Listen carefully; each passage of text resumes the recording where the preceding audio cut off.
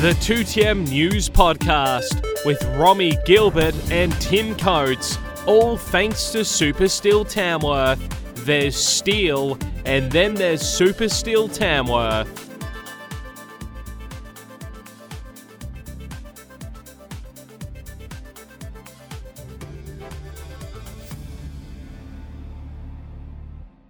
So joining us today have the wonderful Chris Jarrett, the dietitian out at Rural Fit. How are you, mate? I'm well, thanks, Tim. Joy Downs, who's gone through a career change, and you're now a health and wellness coach. Yeah. But I'm a qualified occupational therapist as well. That could come in handy because I have attention deficit disorder, I think. And obviously the wonderful Romy, the real journalist in the room. Hello. Thank you, Tim Coates, my wonderful co-host. How could I do it without you? Oh, easily, I think, actually. But anyway, look, we want to have this conversation today about, we've tried lots of things in the past, and I think we go up and we go down, and we never actually climb the mountain because we sort of go 20 foot up in the air and then we go 20 foot back down again. So how can we change this title we have of being the most obese town, I think, not only in New South Wales, but in Australia? 61.2% of our residents are deemed to be obese. That's above 30% BMI.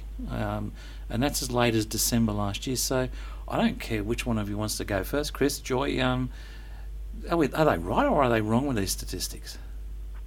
I think the statistics, we can't argue with them. We've also got a strong correlation with diabetes and heart disease in the same population, because a strong correlation with weight, diabetes and then heart disease as a cluster, often what I'd call metabolic syndrome. Unfortunately, it is also reflective of our youth percentages as well. So we're now talking generational issues with weight. And look, it is hard to say how do we tackle that, because it needs to be a community-based approach and probably sort of a wider. We talk about obesogenic environment. So everything that's around us, I guess, whether it's food, whether it's leisure, whether it's just social expectations, it is a big picture issue, not just an individual issue. Yeah, so Romy and I were kicking a football around, basically, metaphorically speaking, not really, but we were talking about the fourth McDonald's at one stage, and should council approve it? Well, council has no choice if it's a compliant development, but we have the choice, Joy, to go there or not, don't we? Exactly. I've just listened with great interest to what you've just said, and the word I'm focusing on is lifestyle. This is not about fad diets. It's about changing habits at grassroots level, and that means, yes, families, children, and finding people to lead by example. And that's really why I, at my late stage in life, I could happily retire now, I'm of that age, but I have recently completed training as a health and wellness coach because I've had so much success with my own personal fight, and it is a fight with type 2 diabetes.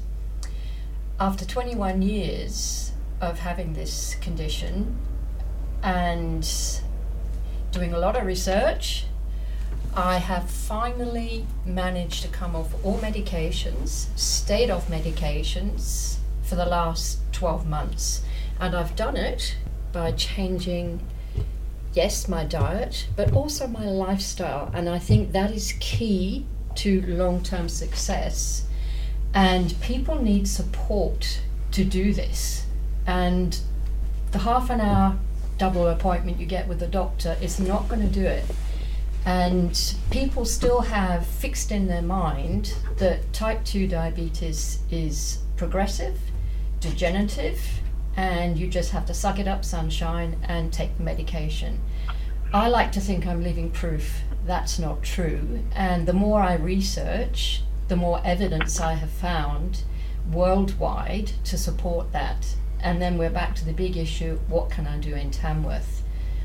So over to you, Chris, any ideas? Well, I was going to say, you've touched on a few things there. So heart, lung disease, doesn't matter what you bring up. They're all things that we could end up in hospital with, yeah? Yes. And if we're putting more and more pressure on our medical systems, whether that's the doctors, whether that's the hospitals, whether it's the emergencies, If we can lessen that with some of this preventative action, Chris, I guess the question is, are we spending enough money in prevention of illness, as in education on diet and healthy eating, or should we be spending more money in that space to reduce the amount of money we spend in the other space?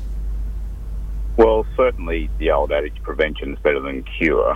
I guess the trouble is in the absence of formal education or instruction in this area, the void's taken up by every social media, blog, whatever there is. So, how many people have read the Australian Dietary Guidelines? Now, is there anything wrong with the Australian Dietary Guidelines? Not necessarily.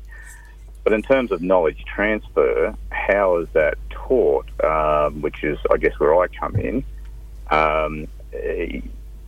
Most people wouldn't follow that, don't understand it, and I think that's a great shame for all of us, and certainly for public health. That messages are just overly simplistic. If we don't want to talk about weight management, for example, we just are failing to talk calories or kilojoules. We fail to talk energy. We blame other things instead. If we talk about blood sugars, things like glycemic load, which is something I'd talk about, is sort of new news to my clients. So I have people newly diagnosed with diabetes, someone that had diabetes for 20 years. And if I talk glycemic load, they go, never really understood that before. So there's massive holes in our health literacy. So absolutely, there's a lot of effort to be put in there. But that knowledge transfer, how to give simple messages to lay people, that's not just one size fit all. People love the 3-word slogans, and sugar is poison or whatever else you're going to say. It's overly simplistic and fails to address the bigger picture that we have to look at diet from a whole of diet approach, not an individual food, the good, bad, allowed, not allowed, superfood, poison, that black and white thinking, which unfortunately is how marketing has been marketed to us. Thou shalt not eat this, or you deserve this rich treat. It just depends which channel you turn on at what time, because they're the two messages we're being given. And for me, it's not black and white. Human beings are amazingly adaptable creatures. If you look through all the generations, over all the centuries, all the different cultures and cuisines, human beings can survive on anything that crawls, wriggles, grows, swims, flies. So it's very much, for me, personalising a diet to someone's individual financial constraints, their cooking skills, their time constraints, their religious and cultural needs, allergies, aversions, and that's where I guess as a dietitian it becomes a lot more personalised. But certainly I think there's a long way to answer your question, Tim. No. There's a really lack of health literacy amongst the community. Romy? I was just going to say how everyone has a different experience with their diet depending on what they need, want, and what they can afford. What Chris was just saying, is that why it's going to be difficult to streamline a town like Tamworth and help with that literacy and help with the issue? I was just going to jump in because I think we all forget that we've got a new cafe opening called The Shack. We've got Hissy Fits. We've got Timo. We've got places where you can get stuff that is good for us, and the price difference for a healthy whatever is not that much difference to a unhealthy whatever. It's just we seem to know the unhealthy names or perceived unhealthy names like golden arches rather than those that are healthy. Is that either one of you? Is that true? Because I've eaten some of Joy's food recently and it was sensational, but apparently it was okay for me. Yeah, that was a little bit of a mission for me. I did the catering. That was one lunch, 3 morning teas, and an afternoon session with a glass of champagne, and the whole lot. Even the champagne was healthy, apparently. Yeah, 2 grams of carbohydrate per glass. I drink that. Do you like that, Chris? But I cooked for that entire week. All the food was low carbohydrate, healthy fat, no sugar, and some items, all of it was gluten-free, all of it.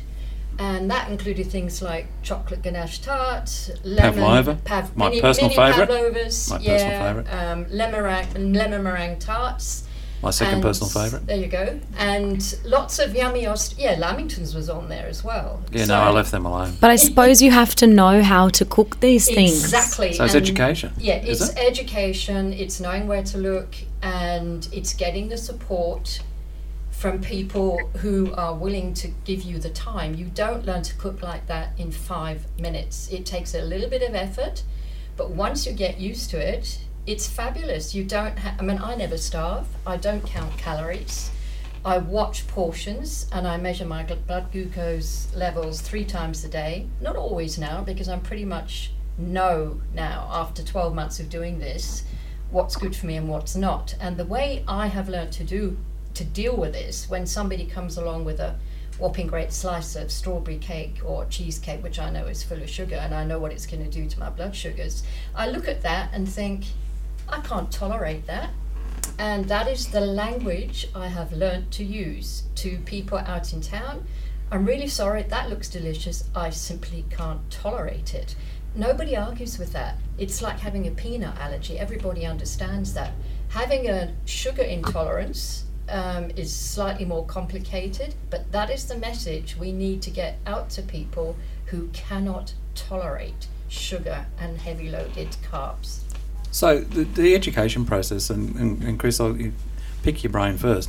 You know, and when people say about the fourth of this or the third of that fast food shops, and we won't mention brands because we don't need to, we can either choose to go there or not. Like seriously, you know, or we can go in and make a choice and say, "Can I get a salad?" And they go, "No, we don't sell it." You go, "Okay, well," and it's you making the choice. Is that not correct?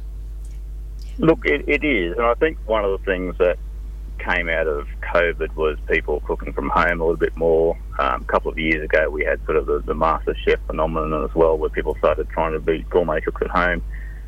But I guess I liken this to brain space or how much time we allocate. So, you know, wind the clock back a couple of centuries, food on the table was a pretty major thought process throughout the day. Yeah. What am I going to eat? I hope there's something to eat. So if I have people, for example, with eating disorders or disordered eating, you know, they're obsessively on food every day and they can't think of anything else, basically. But the opposite side of that is so many people these days just walk out the front door to go to work. Yeah. And you know what? They'll grab something. And as they're driving home for tea, I'll grab something. So what we've basically done is outsource a lot of our food choices because it's just basically a lack of planning. So people aren't writing down what they're going to eat for the week. And I often say, you know, think of it as maybe a 24-hour cycle. So if we're eating tea tonight as a family, we're saying, right, who's got dibs on the leftovers? You know, someone's going to get a brekkie or a lunch out of that, or maybe 2 out of the 5 might. At the same time, we're talking about what protein we put down to defrost, so we've got something for the base for tomorrow night's meal. And so I think it's that right headspace that I think we need to allocate some portion of our day to menu planning. We don't have to obsess, but at the moment I talk time and time again to people who spend virtually zero time actually thinking ahead of what might constitute a decent meal sort of thing. So to me, that's just outsourcing responsibilities. And then human nature is you're paid for the serve, you get the serve put in front of you and you eat the serve. So then we're outsourcing what is a serve, what constitutes a meal, what ingredients go into it. So a little bit more, I guess, personal responsibility and ownership, I think would go a long way. All right, now turn the question around to Romy being the guest, not the journalist. You're the youngest person in this four-way chat. How much effort do you put into the meal, or is it just I need something to eat and I'll get something? Yeah, I think it's really interesting what you just said as well, Chris, that, like, to be honest, people just have to actually take a little bit more responsibility and try a little bit harder. And it's not easy. And we get lazy and complacent and we form really unhealthy habits. And then we get addicted to the way that certain fake nutrients fuel us and our brains. And I'm so addicted to sugar, and I can feel it when I go and eat something. I can feel how that's made my brain change. Like, I can tell when I'm starting to feel happy because I'm like, I might go to Macca's. Yeah, right. And so it's complicated, and I feel really sorry for people that are that have given up, and they are in this because people really struggle with it as well. I think people really want to be better, but they just don't know how. So I don't think it's as simple as being like, you know, how are we going to change it? And it is difficult, but I know what I need to do to give my body genuine nutrients, because I'm really lucky. I came from a family that cooked good food, and I know what good food is. So if I want to, I can go home and cook and follow a recipe and kind of enjoy it. But I can also be really caught up. Wait a minute. Kind of enjoy it? What's this kind of enjoy it? I don't find it very therapeutic. I'm a rusher. I'm a massive that was my rusher. point of the question. The point of the question, Yeah. and I guess, and I get the other two to chip in, with Joy and Chris, is it all too hard in this need it now society to actually do food properly? Because then I'm going to come back to Joy, because I think Joy's got a different answer. It's not allowed to be, because we're getting sick and we're filling up our hospitals with things that we could have prevented, but instead we've been lazy. So I think, you know, people just have to try a little harder. I have to try a little harder. Yeah, I think it's going back to some of the basics. And the way I turned myself around was I found a very supportive international website, which started a long time ago, in fact, by a GP who was sick and tired of dealing with diabetics who just came in and got increasingly worse and more medication, then off to the specialist and started to lose their limbs. But so he started doing his research, and he started off this website in Swedish, because that's where it comes from. And within a few years, it's gone completely international, and I discovered it through sheer chance, and it turned my life around, because at the time I was working at the hospital, very busy, and was thinking, oh my God, I've got to plan these meals. So what did I do? Got the app, and my meals were planned for me, including the shopping list. So all I had to do was once a week trundle around one of the supermarkets and with my list, and I had my menus for the week. And because I'm on my own most of the time, you cook 2 portions, have one for dinner and one for lunch, or you freeze one. It's just about changing habits. If you have good self-control. It's more than that. It's about Romy. It's about the motivation. My motivation is easy. I am a type 2 diabetic. I have been so for 21 years, and I'm 65 and don't want to end up like my parents, because I do have crap genes, as I've been told. So my motivation is very powerful. But if you have a family, and if you're feeling ill because you're eating the wrong things, surely there's enough, a little bit of light there and a bit of motivation to start thinking, well, I don't feel good, I don't look good, my clothes don't fit, I need to do something. And that's where a health coach can help you, dietitian, of course. But of course. Yeah. Don't forget the dietitian. No, absolutely not. You've got to find what you've got to find out what motivates people to change, and that's where health and wellness coaching comes in. So, you know, I'm hearing a lot of good stuff. I mean, I'm disappointed in the youth of today, a representative in the studio, but we'll get there. It's okay. We'll work on you. Going forward, how do we, instead of going 20 feet up in the air and 20 feet down, like we seem to have gone with, like, and probably a very good program, Michelle Bridges' program, but we had that 18 months ago, whenever. We've been up, we're back down. And 12 months on from that, we're still the most obese town in Australia. How do we fix this? How do we take little steps forward? Does it need to be a whole community? Is it education? Does it start in schools? Where does it start? And probably, Chris, you're the voice to start us. Tim, I might just jump in there where you talk about the ups and downs, because that's a good sort of terminology, because it's very indicative of what we call a diet cycle, where people are strictly following something, and they get bored and resentment and rebellion, and then they feel guilty for not sticking to it, and then there's a new diet next week, and they go round and round again. So in really broad strokes, I guess for me, my summary of what I see today is that we are having everyday foods on occasion and occasional foods every day. So cool. The example I would use is me growing up. I'm 55 these days. When I was growing up, soft drink was birthdays and Christmas. These days, it's an everyday food. Chips, birthday and Christmas. These days, in everyday lunch boxes. So I do appreciate how much of a change there's been in Joy's health trajectory. Not everyone's going to be able to be that rigorous, I guess, with any diet. So it's not a diet, Chris. It's a lifestyle. Oh. Okay, sorry, lifestyle. For those who can, great. But for the majority of people, I really think being less prescriptive would work. But we just need to start addressing the everyday versus the occasional, because to me, we've twisted around. So people are often talking now about a roast meal and veggies like it's, it's not just a Sunday roast. It's, I had veggies this week because, Mum did a roast. Yeah. And the other days of the week, 6 days of the week, there was actually no vegetables in the pretty the whole day. You've been to my house, mate, have you? So this is the thing, I guess. You don't get half price broccoli. You don't get specials on buy a kilo of carrots and win a new car. So the poor old fruit and veggies are I think, very unloved, and people just are becoming less and less familiar with how to cook proteins, how to cook vegetables and include them every day.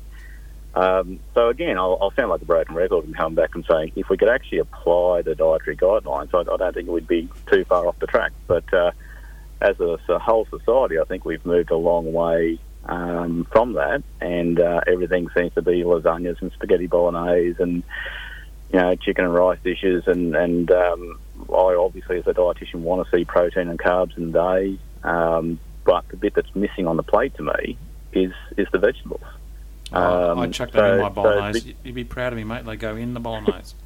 Good on you. Good on you. Yeah, no, I managed to do that. But you're quite right. I mean, it's the occasional versus the everyday.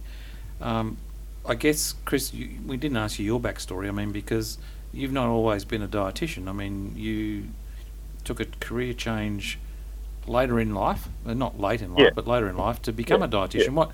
What motivated you to move that way? So I joined the Air Force when I was 16, became a trade apprentice, so I was what they call an armament fitter or a gunny, so that was bombs, bullets, ejection seats, things that went bang and killed people. But I was also a gym junkie at the time, and fit as a fiddle as a young fella. And so I went to TAFE and actually did what these days is a Cert 4 in fitness, but back in my days it was a 2-year sort of a course, and a dietitian taught one of those semesters, and just really wowed me because I thought I knew what I was talking about with diet until I actually met a dietitian and went, okay, I know nothing compared to you. So of course I asked him the question and said, how do I do what you're doing all day? It sounds like a pretty good gig, just sitting there talking about food.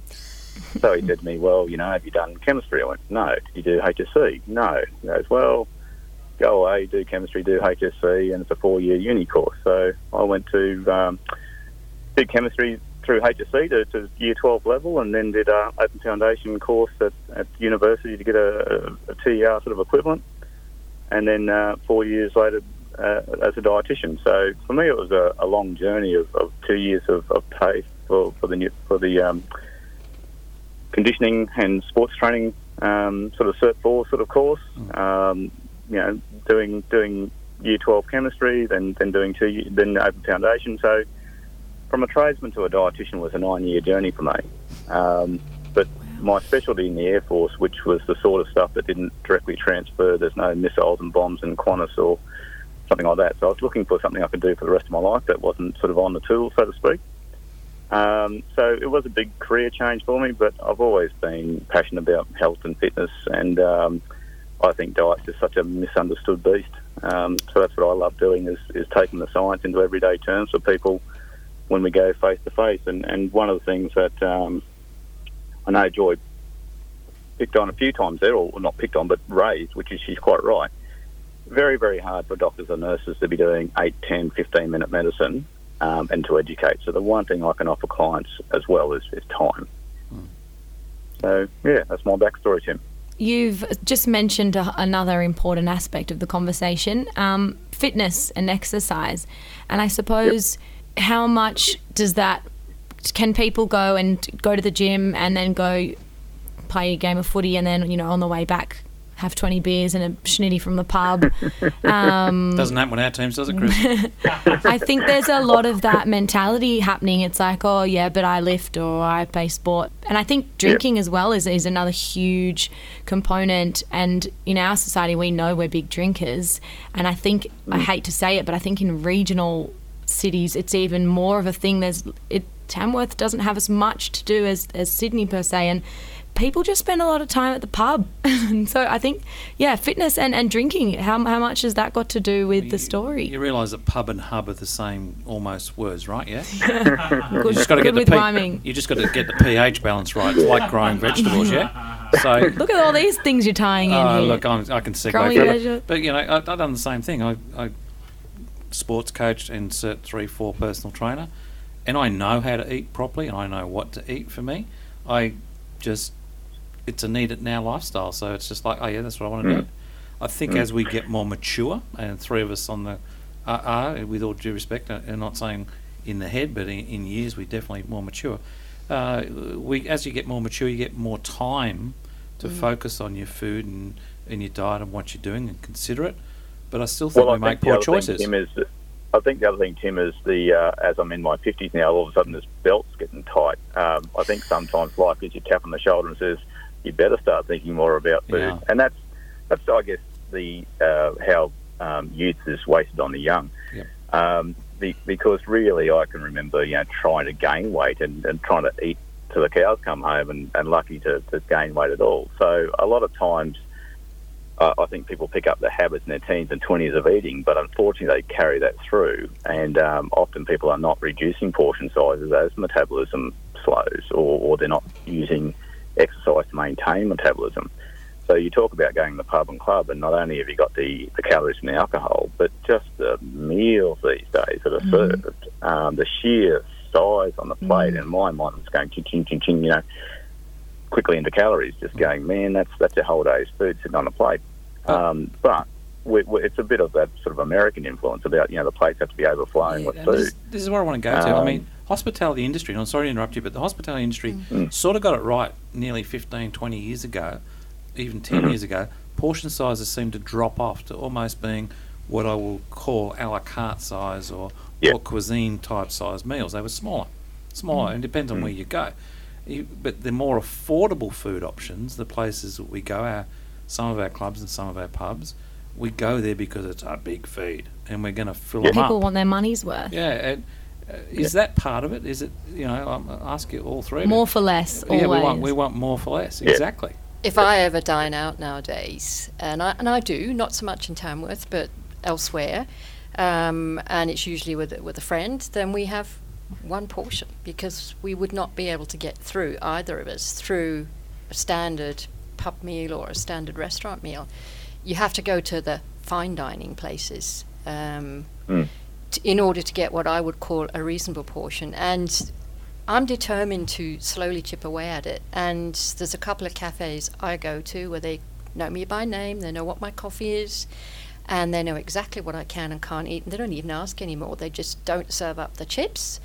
And I'm talking chips as in pommes frites, whatever you call them here.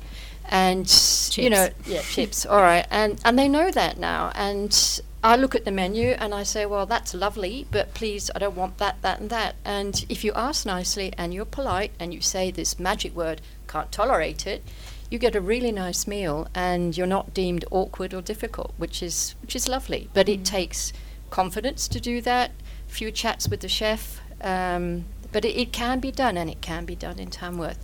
It's, you mentioned before, little steps. And I'm hoping to be able to do some pilot programs to encourage people to make healthy lifestyle choices. So 30 seconds we've got to wrap up before Romy sticks the finger at me yet again, because she usually does. Great conversation. Keep having it. What would be the one change? You've got 30 seconds to answer the question. One change, if you could make it today, what's the one change? 30 seconds. Ladies first. Chris first. Sorry, mate. Apparently it's you first. I'm going to say soft drinks. If I could change anything, soft drinks and slushies, the frozen version, just empty calories, way too many calories, too easy to consume, too cheap. I think they've got a lot to answer for. What about in moderation? No, Romy, you're not listening. Absolutely. Water. Everything Water's in a new moderation. water's a new soft drink, Romy. Come on, Chris, I'm listening. You're talking to a dietitian who just bought 2 litres of soft drink. Why? It's my daughter's birthday today. Oh, So moderation, you bet. okay. Birthdays and Christmas. Birthdays and Christmas. That's the moderation we're working with here. So Romy's new thing is it's her birthday every day. Well, funny you say that. Yeah, joy.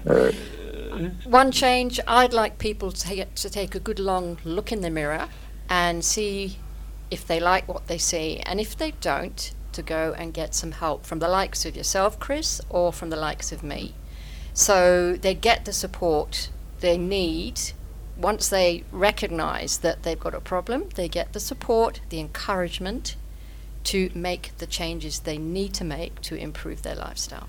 And Romy, my question to you is slightly different. What's the one thing you're going to change from today that's going to make a difference? I will say that I'm already hyper aware of my health, so I'm a big fan of moderation and knowing myself, knowing my boundaries, and sometimes I do know that I go over it, and then I don't want to live this life of guilt and confusion with my diet and relationship with myself. So I just think, I don't know, making good decisions. I know when I need to go home and have some vegetables. Yeah, I just got some input from JB, and apparently less jugs of cream. I'll quickly tell you what happened here. I told JB earlier today, and I regret this. I told him that I went to an Italian restaurant on the weekend, and I'd had a few wines, and I'd ordered a bowl of like red sauce gnocchi Napolitana, but for some reason I asked the waiter when he was there if I could have a side of a pot of cream. So he brought out a pot of cream, and I mixed the pot of cream with my Napolitana gnocchi, and everyone thought I was really weird. Yeah, right. So less pots of cream, perhaps? Yeah, look, the one thing that's not, and I thank you all today for your input, but there's 2 words I picked up on, sick and tired. And, so if we can change diet and there are less sick and tired people around, gee, we're going to be a happy country, aren't we? Exactly. Absolutely. And if you need expert advice, don't ring me, don't ring Romy, obviously. Talk to Joy Downs, one of our lovely guests today, or the wonderful Chris Jarrett. Thank you so much for your time. Thanks very much, guys. Thanks, guys. Thank Thanks, you. Chris. Thanks. Really appreciate it.